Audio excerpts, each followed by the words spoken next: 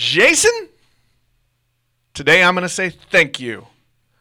I'm going to say thank you to the people that bring us this show each and every week. It's Budget Blinds of Lee Summit. Budget Blinds! Today is our 300th episode. Budget Blinds 300. And so I want to say a big thank you to the Stoddard family, to Budget Blinds of Lee Summit for being a longtime supporter of Link to Lee Summit and the Lee Summit Town Hall podcast. Literally, all hail our robot shade overlords. That's right. So if you like this show, go in and see our friends at Budget Blinds of Lee Summit. Tell them thank you as well. And Jason, because they do give us money, we should say a little bit about why they're awesome. They are awesome. They are selling the Signature Series automated shades, which provide a safer environment for children and pets because they're cordless. And additionally, as if that were not enough, and you get to program them and make them up and go down. I get to use the phone. That's awesome. You get to use the phone to do the shades. You can make them go up and down at certain times of the day to maximize your energy efficiency in your home, which makes it like a bargain, and it's safer, and it's better for your pets, and it's better for your children. What else do you need? Hustle. Don't walk. Run to Budget Blinds. Tell them Jason and Nick sent you.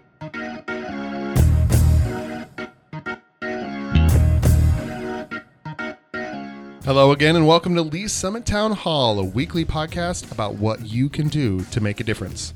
You've said that 300 times now. 300 times. I am Jason Norbury, and as always, I am joined by a man who has already interrupted my introduction, but he has gone the full Mahomie.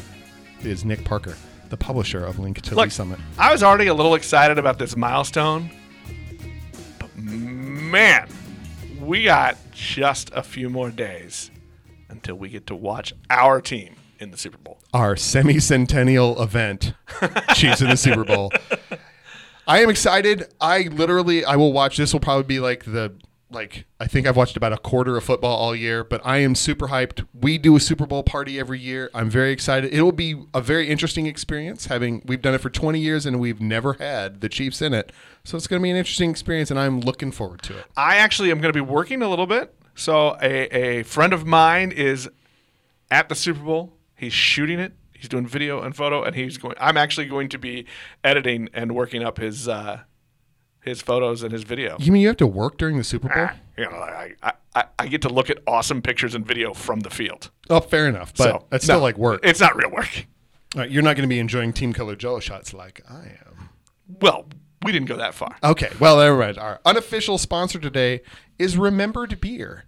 As it turns out, a couple of months ago, I engaged and assisted in some brewing of beer, homebrew beer, with one of our, I would say, a semi-regular contributor to the Town Hall podcast, Hans Koshman, the pastor at Martin Luther Lutheran Church.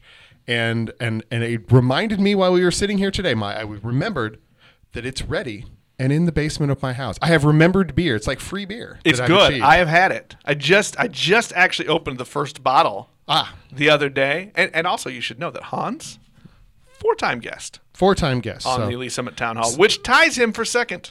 I'm going to say this. Nick has been assaulting me with podcast statistics all week long because someone, and his name is Nick Parker, is excited about the fact that this episode, as we speak, you are listening to Town Hall episode number 300. I am a little excited, and look, I'm a baseball dork, so I like weird stats. Also, I have been doing it because I am horrible at self-promotion. I'm bad at celebrating my own milestones, but I saw this one coming up, and I just felt like, look, even if it's just for me, I'm going to celebrate it because it's pretty darn cool. We've done it for 300 episodes, and this was the thing I didn't want to do. This was, if you remember, Jason, this was me begging you to write for Link to Lee Summit, and you saying no, no, no. And then a few beers later, here we are. So think of more than a few beers between that moment and now, but yes. So my remembered beer moment is I remember that beer at Fringe. There we go. We were sitting there. We had this conversation. I refused to write, but I said, "Hey, I'll talk on radio for you." And there we go. So hey, I made a post earlier today on Facebook. We're recording this on Tuesday. I made a post earlier today, and I teased you a little bit, but it talked about one of your favorite episodes, which really was proving me right. But you said one of the things you really remembered over the last 300 episodes was an interview we did with Roberta MacArthur and One Good Meal. It is true. It was one of those. I was when we talked about doing all this, I was like, no, we should talk and banter, and we had some conversation, and there was some stuff in that I was right. And then you said, I don't want to talk about that part. Yeah, I know. But then you said, hey, no, we should do interviews, and I'm like, do we have to? And then we sat down with Roberta, and she was Roberta. And, those who know her know how engaging she is and energetic she is and passionate she is. And that moment when we got into that and going, I'm like, oh, yeah, I could see this. It could work. And so that was a thing that then we carried on. And obviously the podcast has evolved in a lot of ways over the course of we sound a lot better now. The 3 years. We have better sound equipment. Yeah, we're not recording on one bad microphone out of an iPhone in wherever we can find time to do it. You had to do the interviews by yourself because we only had one microphone. And so I was busy trying to make sure it worked between you and a guest. Right. It's changed. So let me ask you this: do you have since then? That was the one where I think you got the picture I was trying to paint by why we should do interviews and talk to people around town. Was there another one that maybe content wise sticks out to you?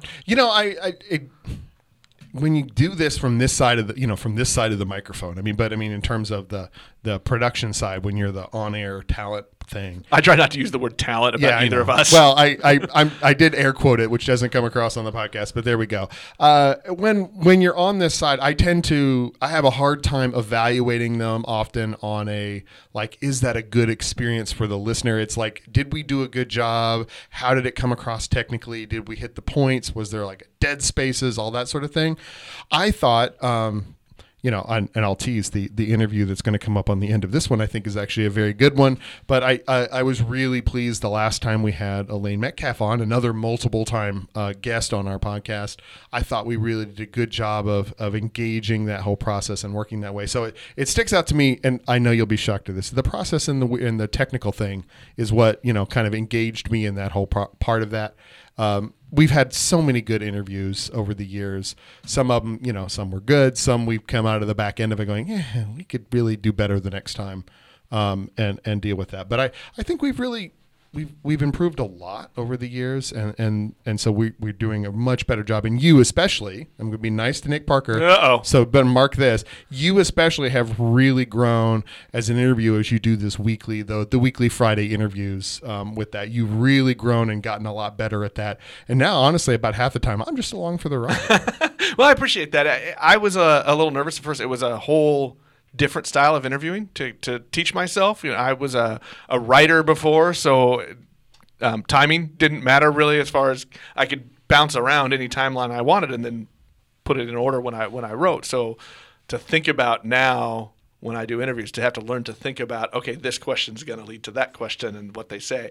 I had to think a little farther ahead, I think, with this. There's a couple that stick out to me. One, I've mentioned this one before, but I really liked the interview we did a couple of years ago. It was our first kind of big panel where we called in Terry Trafton and Rachel Segovia and Kirsty Millar, and now I'm forgetting who the other one was. Lauren was her first name. It was after a couple of suicides in our community, and this was just, we didn't really plan on it. It wasn't anything coming up. The suicides had happened, and I just sent an email to Terry Trafton and said, hey, could we and should we have this conversation? And he had emailed me back in about 30 minutes and said, here's some people, let's get them on. And that conversation was good. And I think a lot of it too was because I got something out of it. We learned a lot just having that conversation and an open forum for you and I just to ask questions, because we didn't know what to think, how to think, what to talk about. And by doing that, I think, and I like to think that was also helpful to other people in the community. I think so. And I think it was a good piece. And part of the remembers is the whole duck analogy people use is that looks like when you listen to that interview, and then obviously that was 2+ years ago, and we're better now at it than we were then. But even then, just the amount of technical horse work we had to do to try to make sure we had enough microphones, that they were at the right levels, all that sort of stuff. We were scrambling so much underneath it. And then you can almost forget, if you don't take that time to look backwards, how much of what a good piece that turned out to be, by remembering oh my God, I was so scrambling. That was before we had this fancy studio. Yes. At Bridge Space that in itself in the last year has just evolved a lot. There's a couple other interviews I think that I've always enjoyed. I loved my interview with Hubert Neth a few years ago, where he and I just sat and talked, and I think I asked one, maybe two of the questions that I had planned on, and then the rest of it just happened. And it's funny, you talk about how you kind of distance yourself a little bit. Mm-hmm. I remember when I walked out of that interview, all I could think of was, well, that was a good conversation for me. I hope everybody else likes it. I had a great time. Well, honestly, just talking to him. That's pretty much what we started with at the very front end. Like, well, this works for us. We're going to see if anybody else wants to listen to it. So I will congratulate you, Nick. You have put a lot of hard work into this. I will take a disproportionate amount of the credit, if possible, for contributing or being basically dictating all of the success you've had. But no, you've done a tremendous job. And 300 episodes, that's a lot of work. And most podcasts like start out, they do about 10 episodes and they realize this is like, there's a lot to this. I don't want to do this all the time. And they peter out, but you and I have kept on, and you have grown it past even what we had guessed when we started. Well, I appreciate it, and thank you for tagging along in this this little endeavor, this project. I think it's been fun. I think we've found kind of a little niche in the community, a place where some community journalism wasn't happening, and we've been able to tell the stories of the community in a different way, and hopefully also just make some conversations happen that were only happening in Facebook land or in coffee shops, and we've been able to put some things out in the open and ask some questions of people that weren't getting asked. So we are going to continue to do it. I've had enough of the nice stuff. Can we talk about weed now? All right. We're going to talk about weed. Hey, this is for you, Jason. Finally. I have got to be on Rachel Segovia's angry list every time we have this on there. Hey, so we've talked about this a lot. This is, look, no matter where you are on that spectrum of support, right? Mm-hmm. This is a big story because it's a huge change statewide. It is literally a big, giant change in the law. Right. But now we are finally getting to those last few things, and in the last week, Jason, they have finally awarded the licenses for dispensaries. So we now know there's going to be 3 in Lee Summit. Right. In the city limits of Lee Summit, we have to be very clear here. So there is one, and we're not going to give the company names, and you can go look them up. There are articles, and you can go to the state's website where they have a big list of them. There's one that was awarded on 3rd Street, just west of downtown, between downtown and 50 Highway. There's one that has been granted that is in the 291 and Tudor area, and then there's one that was granted that is must just barely be within the city limits, up just north of 7 Highway, or on 7 Highway, just north of Colburn Road. So those are the 3 that were granted licenses. There was only about a half dozen that had passed through that first level anyway. So that's a 50% closure rate, if you will. And so we'll see where that all falls in. Did you let yourself get a little kind of nerdy, like you like to get, and dig in a little bit about what about that process and maybe even what it might mean? Are there going to be more changes in city ordinances? And I mean, I think we'll see some. I think we're Lee Summit locally and in Missouri, we have the benefit of having had, Colorado and Washington State and California and some other places that have had these laws on the books for a little bit of time. So they've worked out a lot of the really dumb mistakes, for lack of a better way to put it.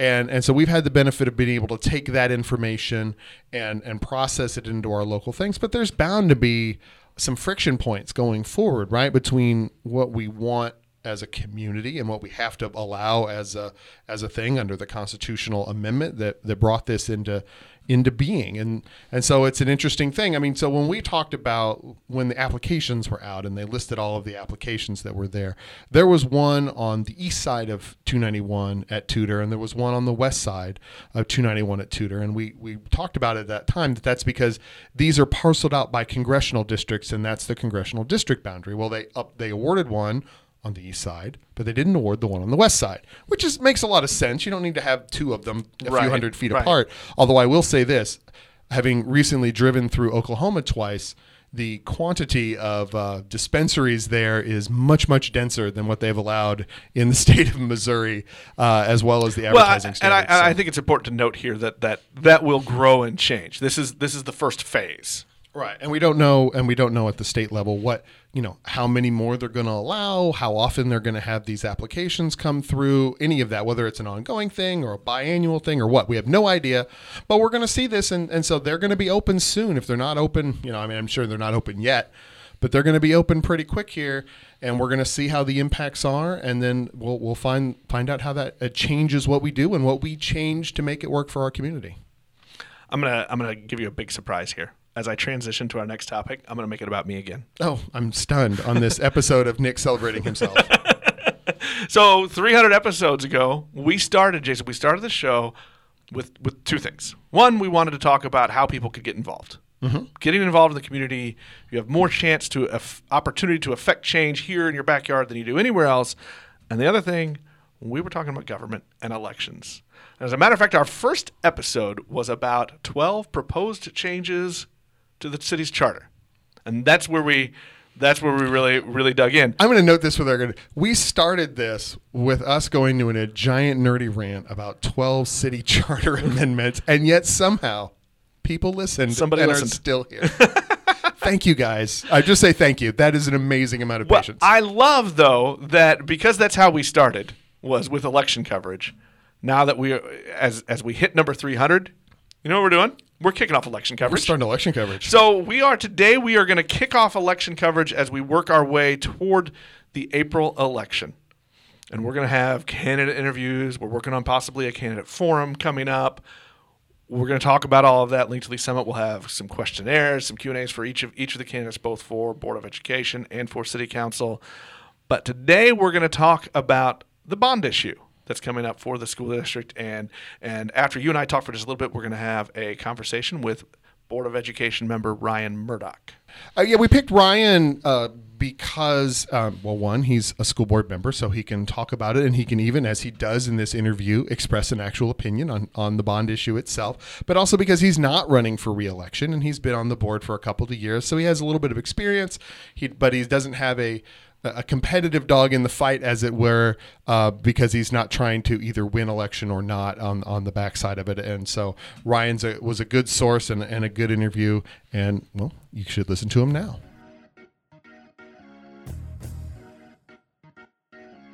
We are here with Ryan Murdoch, a school board member with the Lee Summit R7 schools. Ryan, how are you? I am fantastic. Thanks for having me. That's good. Welcome. We have asked you to come in to talk about, well, I mean, really, we just want to spend a lot of time digging through former employee contracts. And no, I'm sorry, we're going to talk about the bond issue.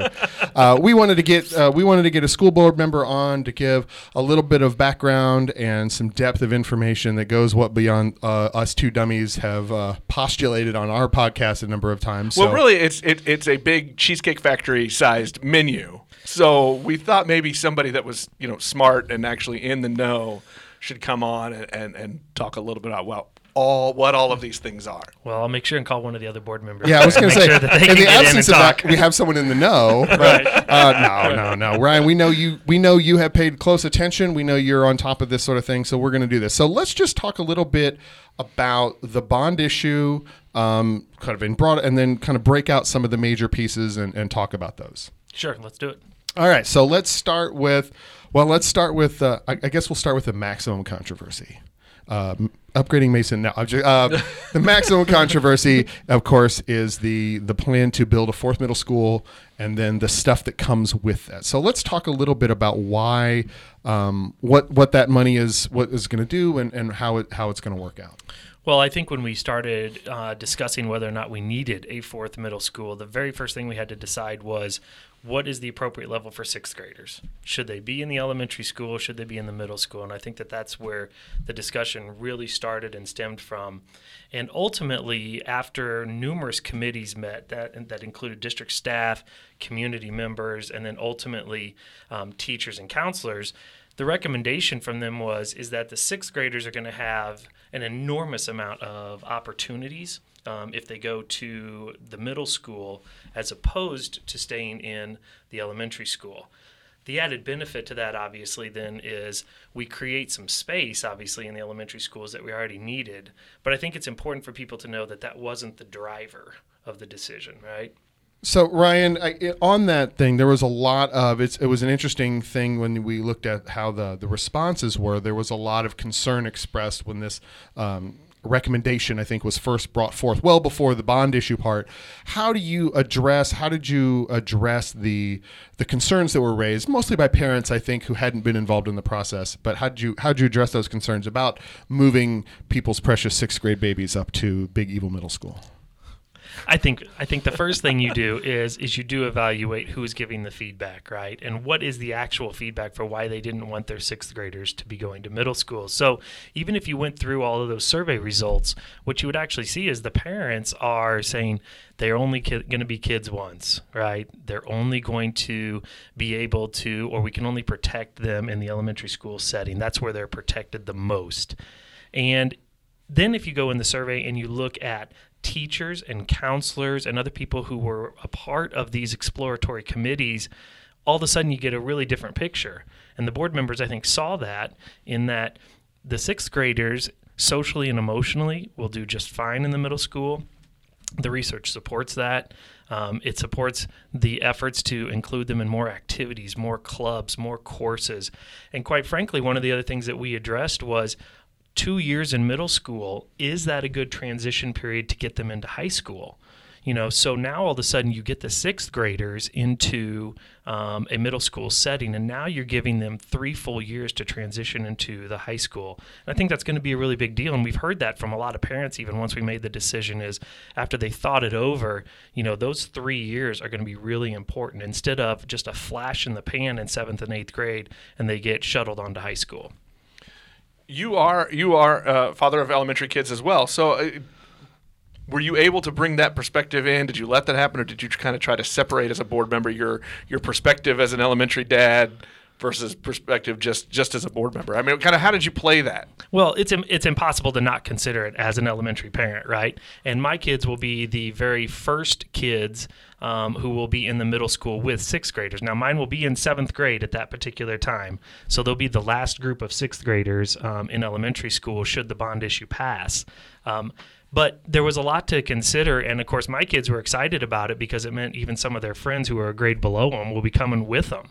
And the transition period might actually be a little bit easier for everybody because kids are going to know each other as they go from one building to the next. So I think that actually will be beneficial. But all that to say, I did have to still try to separate that as a board member versus a parent and say, is this what's best for all of the sixth graders in the district, and will it benefit us in the long term? And I think it does. Good. Well, I guess we'll roll this into, I think, probably what comes right off of that. If we're going to build a whole new middle school and we're going to move the sixth graders up, obviously there's a lot of work that needs to be done to the existing middle schools. And so one of the items on this listed approximate cost of $25 million was to do some renovations to make that happen. So what are those renovations going to look like roughly, and what does that matter to our district people? Well, the renovations, first and foremost, are still, some of them are still in the design phase, and I think that that's important for people to keep in mind. But you're going to be able to add new security features and entryways for all the buildings at the middle school. They're going to have added extracurricular areas to accommodate for the sixth graders. And then it'll also be kind of some purposeful renovations in terms of making spaces more useful as we bring more kids into the building. I want to be upfront, though, that none of the renovations that have been proposed necessarily are final yet, right? The design team that is working on them, the architects who are working on them, are still going through the final stages of that because we have to get the bond to pass before we can finalize all those designs. Okay, and so I guess that answers that question. I think one of the things that some people have come up with is like, well, I don't know what I'm voting on, right? That's a thing that renovations at the middle schools means something, but what that is. So your answer to that then is, well, we have to get the approval before we can finalize the plans because we have to know how much money we have to do into the process. That's absolutely right. Now, that we clearly have a design idea for what we want to accomplish at each building, but each building obviously is very different. I mean, you walk into Bernard Campbell versus Pleasant Lee, and the way that you're going to have to structure those buildings to make sure that we accommodate for the new sixth graders would be very different. And so I hope people also understand, that as renovations and upgrades occur to those buildings, that we'll get different things at those buildings to make sure that it's meeting the needs of each one of those groups of students who's coming into the building. It's not a one size fits all. Not even close. How dare you treat one child different than another? That seems weird. Well, let's just give everything that every kid needs. How about that? All right, there we go. Winner. I think that'd make the bond issue bigger. Yeah, no, that's probably true. Here's my question. True. Could it be bigger? A school building. Wait, one school building for each child. That would be expensive, I think. So, and not very much fun for the kids either. No, they wouldn't get a lot of together time. That is true. That is true. Well, let's talk a little bit about then that security. You just brought up that's a consideration as you're doing upgrades to the middle school, as you'd be building a new middle school. Security is a big part of this through all of the schools. I know a lot of it's going to be at a few specific things, but what, for people that want to know exactly what that means on the menu, how do you kind of explain that? Well, the first thing I want people to probably understand within the community, and I think there is a misconception going around in the community right now that we're only putting $3 million into safety and security initiatives because they see that as one particular point within the bond issue. What I would say to that is that's in and above what is going to be going on with safety and security features in each of the other bond projects that are going to be going. So, for example, when we're going to build an all-new middle school, safety and security features are already a part of that, right?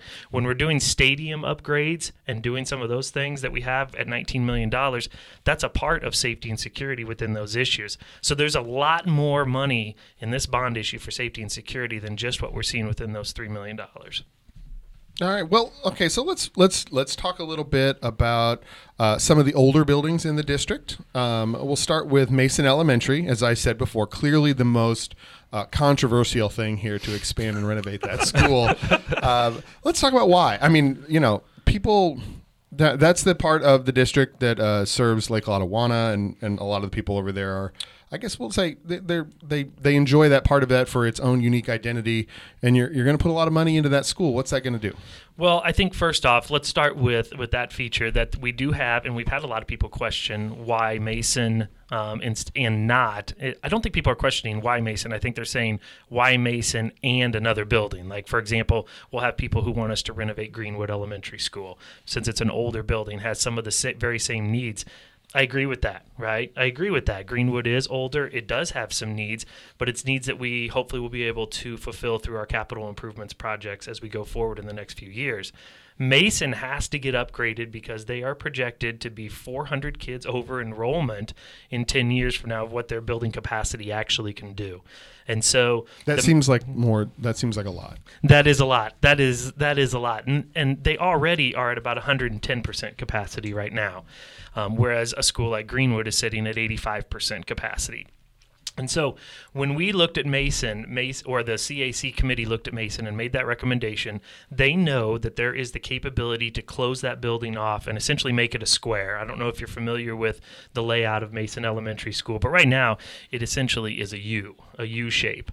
And by closing off the other end and creating what essentially would be like a whole new hallway of classrooms and stuff like that, we can increase its capacity dramatically, keep that neighborhood together, which they kind of wanted to do anyway. The people at Mason were pretty clear that they would like to stay within that attendance boundary. So we're doing the best we can with that.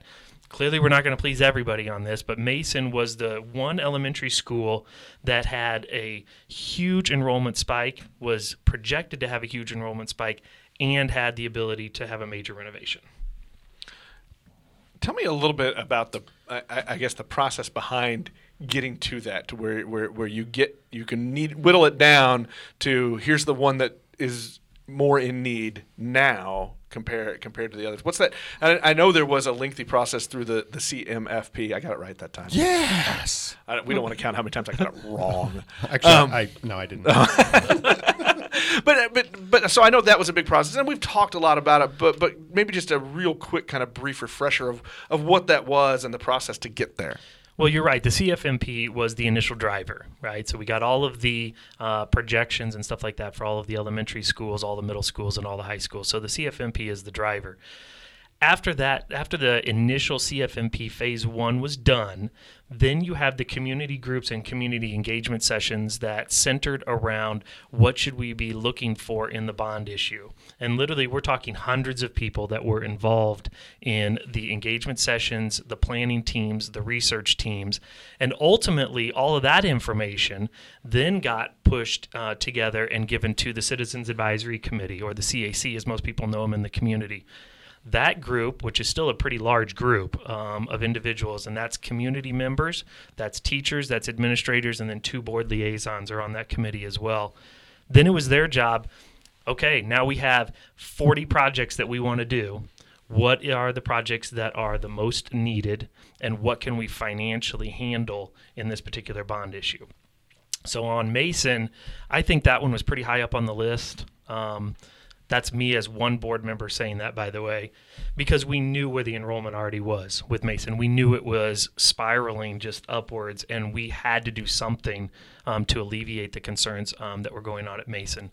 All the projects, though, that ended up getting selected are absolutely needed. I mean, we could probably talk about every project for 30 minutes, about the needs of that particular project. But we have our next podcast series. Right, There we go. right. But we really did have, the CAC is who ultimately, as a combination of our community, teachers, administrators, and board, came together to make that recommendation to the full board. And it was their job to send us that particular recommendation. Awesome. Well, thank you. And I think that's a nice illustration about some of the choices. It's not like Greenwood versus Mason, like Winnebago versus Not at all. Lottawanna. It's a rumble. We're going to start a street We fight. can't have like a paintball fight. It's gonna- no, and I the think we winning should- elementary gets the bond money. No. I want like a turf fight between those two big lakes communities. I feel like this should be a West Side Story, little dancing, Yeah. little fake knife fight. When you're a Lottawanna, you're a Lottawanna. I'm on it. All right. Now I just need. we apologize for that. I need someone to write the musical for it. There we go. Okay. Well, let's talk about Calling Ben Martin. Ben Martin. Yeah, our Lake Lottawanna West Side Story. There's what we want. We're going to talk a little bit about like one of the other older schools buildings in there, and that's Lee Summit High School. This is, I think, the biggest single ticket in the listing of things here. So we're putting a lot of money in there. Tell me why. Well, one, it absolutely needs it. Let's just start with that. Well, that's a conclusion That's right. statement. That's right. I want reasons. young man. that's an easy one to go. But all kidding aside, Lee Summit has not only some issues in terms of its infrastructure within the building that needs to get corrected, it has essentially some safety and security issues that we can alleviate by creating a better traffic pattern for all of the students. The way that they are a campus feel, and you walk from one building to another, has always been an issue in terms of making sure that students are able to get safely from one building to another. So creating or eliminating what currently is that Eastern Breezeway that goes down from their auditorium down to, I can't remember if it's building A or B. But you would have to... If there's not a sign literally pointing to the building, I have no idea where to go. And I've done my very best to learn every single outlay of every building. But the end result is by redoing the format of Lee Summit High School, it not only will allow for students to have a safer walk and or be able to go from building to building, from class to class, but it's going to give it a major overhaul. Not only what you see off of like 50 Highway, which is going to be big too, but the inside as well. New media center. You're going to get a refurbishing of all of the, true innards of the building are going to get an upgrade, which is something that it has needed for a long, long time. And I think the other big thing, and it's not rolled into that project, and so I think it's worth mentioning, is that, if we can get this done, Lee Summit High School baseball, softball finally have fields. Now we get Right? there. Look, So That's we like finally talk literally- about sports. Let's I mean, literally. that Nick is- has been agitating for this for months. This Okay, is what high let's go. school and school districts are all about. It's the high school sports, right? no. Oh. Hey, that It was is it. a, Wait a whoa, minute. wait. You gave It him is the a part. opportunity. It is a part. How about that? It's not all. That's right. It is not all. Let us nerds, have a little moment here. Well, first, let's just start with this. First, let's just walk through the athletic component of this and what we're talking about, and then we'll kind of dig in a little bit about why, because I think there has been some questions from the public about why this and why not other things, and I think you might be able to again talk about balancing and weighing the different stuff. Yeah. You have a particular question? You just want me to go after? First, let's That was the perfect Nick interview question. He didn't actually ask one. just talk. Let's talk. No, let's start with first what it is that the district will actually be doing if the bond is passed. Okay, so the facilities upgrades, for lack of, just to keep it simple, is new turf, new areas around many of our sporting facilities, and then new softball and baseball field for Lee Summit High School, which would actually be housed at the new middle school. Now, currently they're at Legacy Park, and so to finally give them an area that they can call their own, to actually have an area that they can meet as a team. For example, even to have a locker room would probably be pretty nice, right, at this particular point. More than that, and I know probably where the next question would go is what else do we get out of it? Well, I hope people realize the number of kids that use those fields that are not in sports. Band kids use them, okay? Gym classes use them. The community goes and uses these fields, these tracks, all that kind of stuff. So when we resurface those things, that also becomes a huge benefit. And then I'll end with the final point, which is the fields needed to get replaced anyway. They were at the end of their life cycle, and they were they will get replaced one way or the other, I suppose. So this is something that needs to get done, and it is a benefit to, literally thousands of students. And I think first I want to know is how many wins does a new field equal? Right. I believe it's the over under right now is 11. Okay, 3 state titles. Yeah, that's what I wanted to hear. 3 state titles or bust. Okay, so I think it's to be clear that the other 2 high schools have dedicated baseball and softball space for their students, for those athletes, student athletes, and we're creating essentially parity. Correct. For that at Correct. that point. Yes. So it's not like we're not some small town in Texas building a 55,000 seat, $28 million stadium for their, whatever. Look, I'm just trying to pick numbers here. He's probably accurate that was low. That was low. Go look at McKinney McKinney School District. Right, 28,000 seat, $55 million stadium. That's probably better than the other way around. But anyway, there we go. Okay, so let's, I think we're almost all the way through. I think the last big item was the second early education center being created. So I guess explain to me why we need that, and then why is it going at Prairie View? Well, let's start with the first thing, which is it is needed because we have a large wait list of kids for the Great Beginnings program. And I think if you would talk to the majority of the board members, community members, administrative team, this is one of probably the most important items for our district, regardless of any bond issue, regardless of any other thing that we're doing within the district, is can we expand our early childhood program? Because if we have dozens of kids on a waiting list, then we automatically are already kind of putting ourselves behind the 8 ball for kids who need services and then enter kindergarten without having gotten those services. So it's ultimately probably a higher cost to our district in the long run than it would be if we can figure out a way to get all the kids services who need them through the Great Beginnings program. Secondly, why Prairie View? Well, Prairie View is a double elementary school. Prairie View is also under enrollment and is projected to stay under the enrollment for that particular building, actually well under that enrollment number. And so what you can I interject real quick absolutely. As to what you mean a double elementary? Yeah, so an it's actually 2 elementary schools essentially in one building where there's 2 common areas, the spokes that come off of Prairie View, where you almost could chop the building in half and have 2 elementary schools that have all of the facilities necessary to run an elementary school, 2 media centers, all those kinds of things. And so the thought is if it's going to have a below capacity enrollment, it is a perfect candidate to then take part of that school and house more early childhood. You also keep it pretty close to Great Beginnings, right? And so if we need any resources to flow between the 2 buildings, you have that capability, which is a little bit easier than if we tried to build either an all-new early childhood center, or if there had been some talk about trying to put early childhood into some wings of different elementary schools throughout the district, which also becomes a little bit of a problem because that puts extra responsibility on the principals and stuff like that at those elementary schools who may not be equipped to handle those early childhood needs.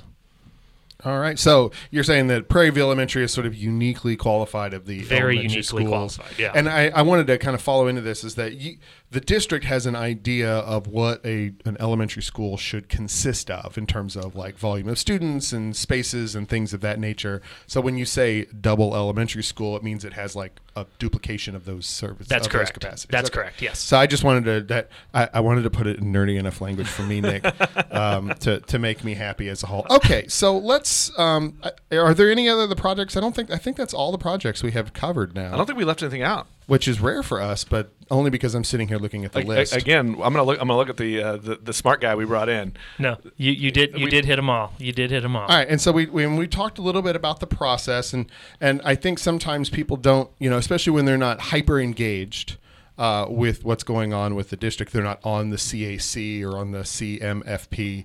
And see, look at that. Very nicely done. Very nicely done. You bet. Anytime I can rub that in your face, I'm going to do it from here forward.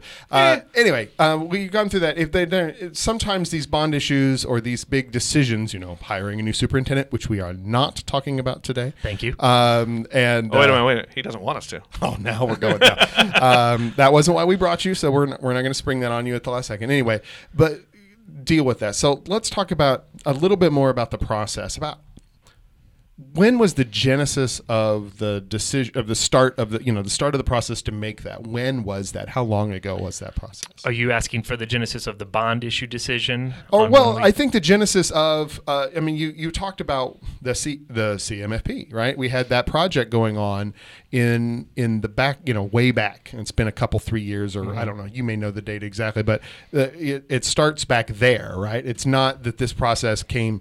It did not spring forth fully formed from the forehead of Julie Doan or anything. It is a thing that has worked in the background. It has, and I would say probably for the bond issue question, you're talking probably an 18 to 24 month process that we've gone through.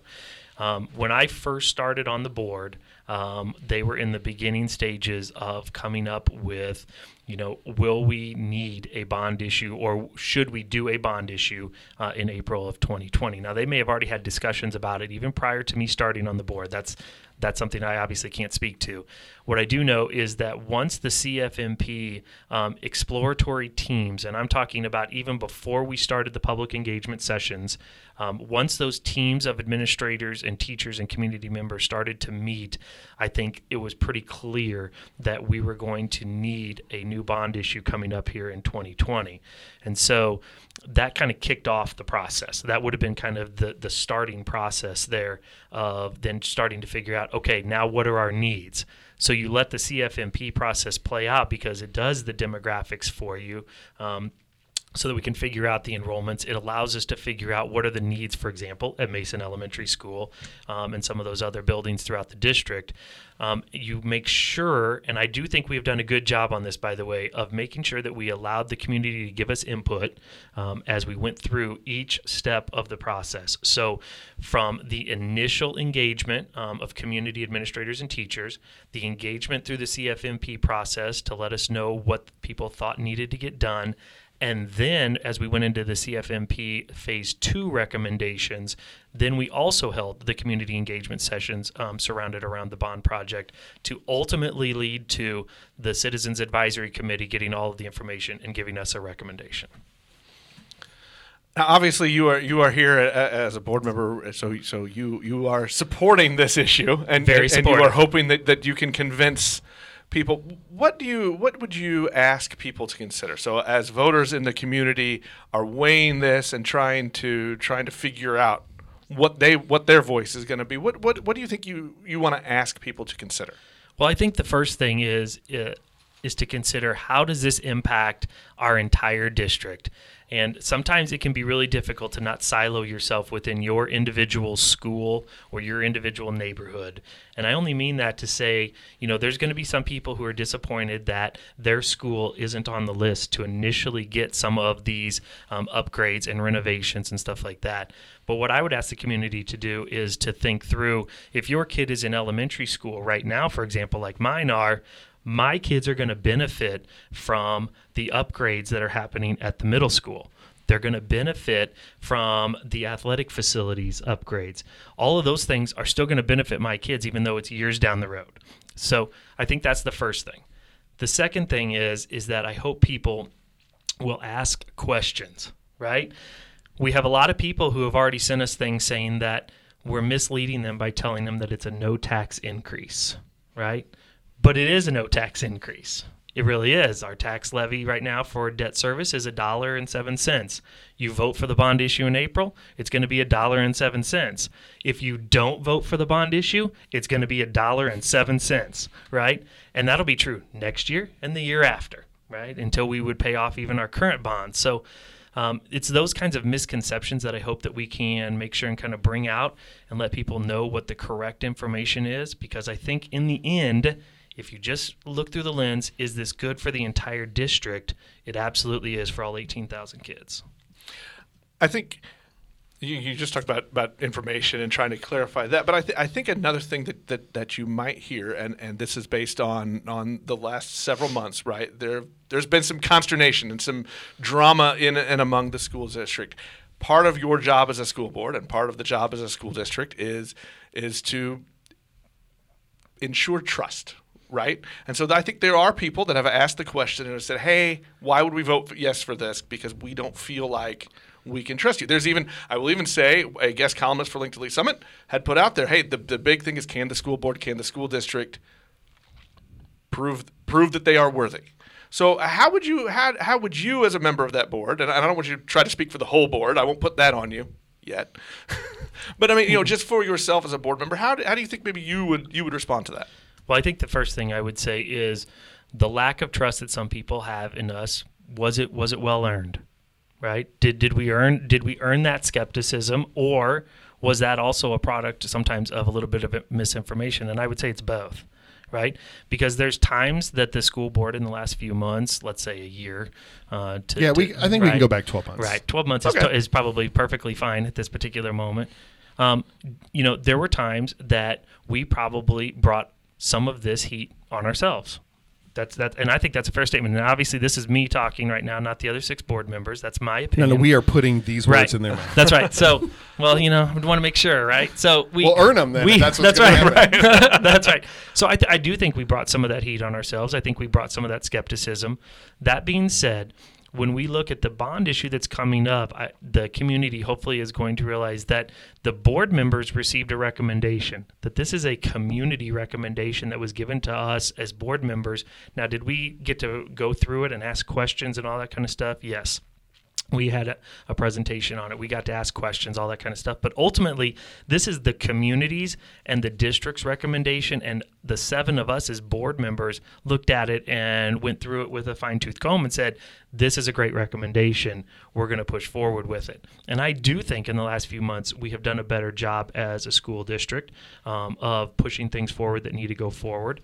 And I'm hoping that we can ensure that it passes here in April. All right, so I'm going to ask a more pointed question. The buzzword that has run around the district over the last couple of years is equity. So sell me, since you're very supportive, I believe you used those words, of this issue. How does this bond issue serve equity in the district?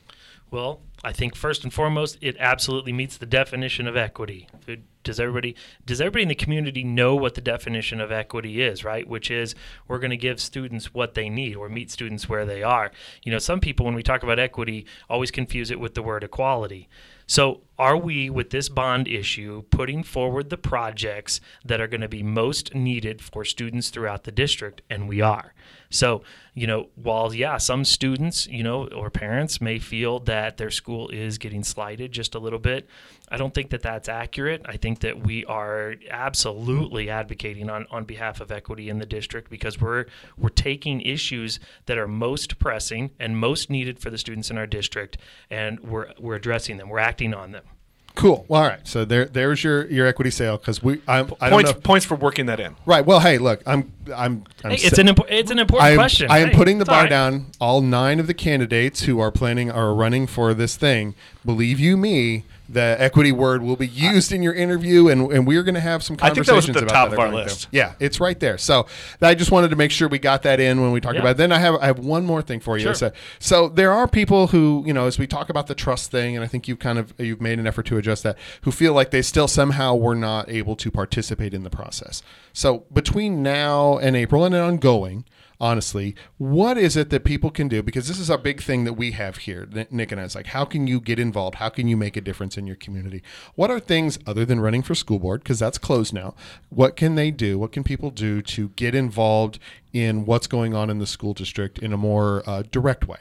Well, the first thing would be is if they do really want to be a part of one of the school district committees, they can contact the district administration to be able to do that. You can actually fill out an application to be on the Citizens Advisory Committee if you want to get into the weeds on all of this stuff and help make some of those decisions and recommendations. You should want to get sell in the it. weeds. Way to sell it. Right. So, but you know what? We've had tremendous interest in the CAC, and it continues to be a driver within the school district. And I think it speaks to a lot of the people who are serving on the CAC right now, and we have a lot of new members on the CAC, which is fantastic. So we are getting some of those new voices.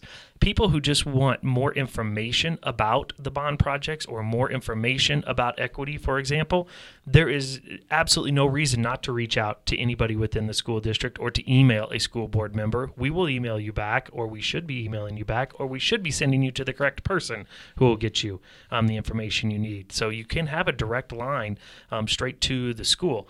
Then obviously I would recommend that you get involved in your local school as well whenever possible. All right. Well, Ryan, I want to thank you for coming out and answering our really, really, really hard questions. I know we turned on the bright light for you. Also, I want to say thank you. This is Jason and I. This is our 300th episode of the Lee's Summit Town Hall podcast. So thank you for coming out. It was fun. And this is how we celebrate. We get nerdy with process and government and elections. That's fine. I like talking as a debater. In celebration, we are doubling the amount of money we usually pay our guests. Yes. Awesome.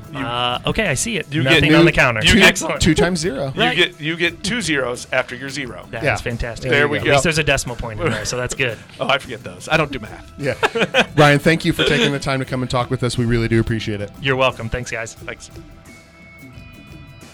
I'm going to give one more sponsor. Thank you, Jason.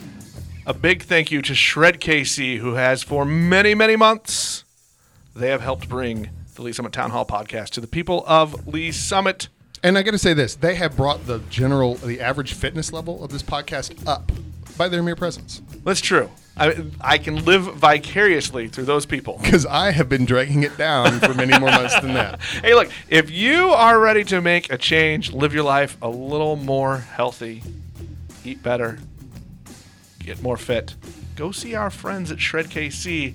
They are the positive influence and the knowledgeable minds that you need in your life. Tell them Jason Nick sent you.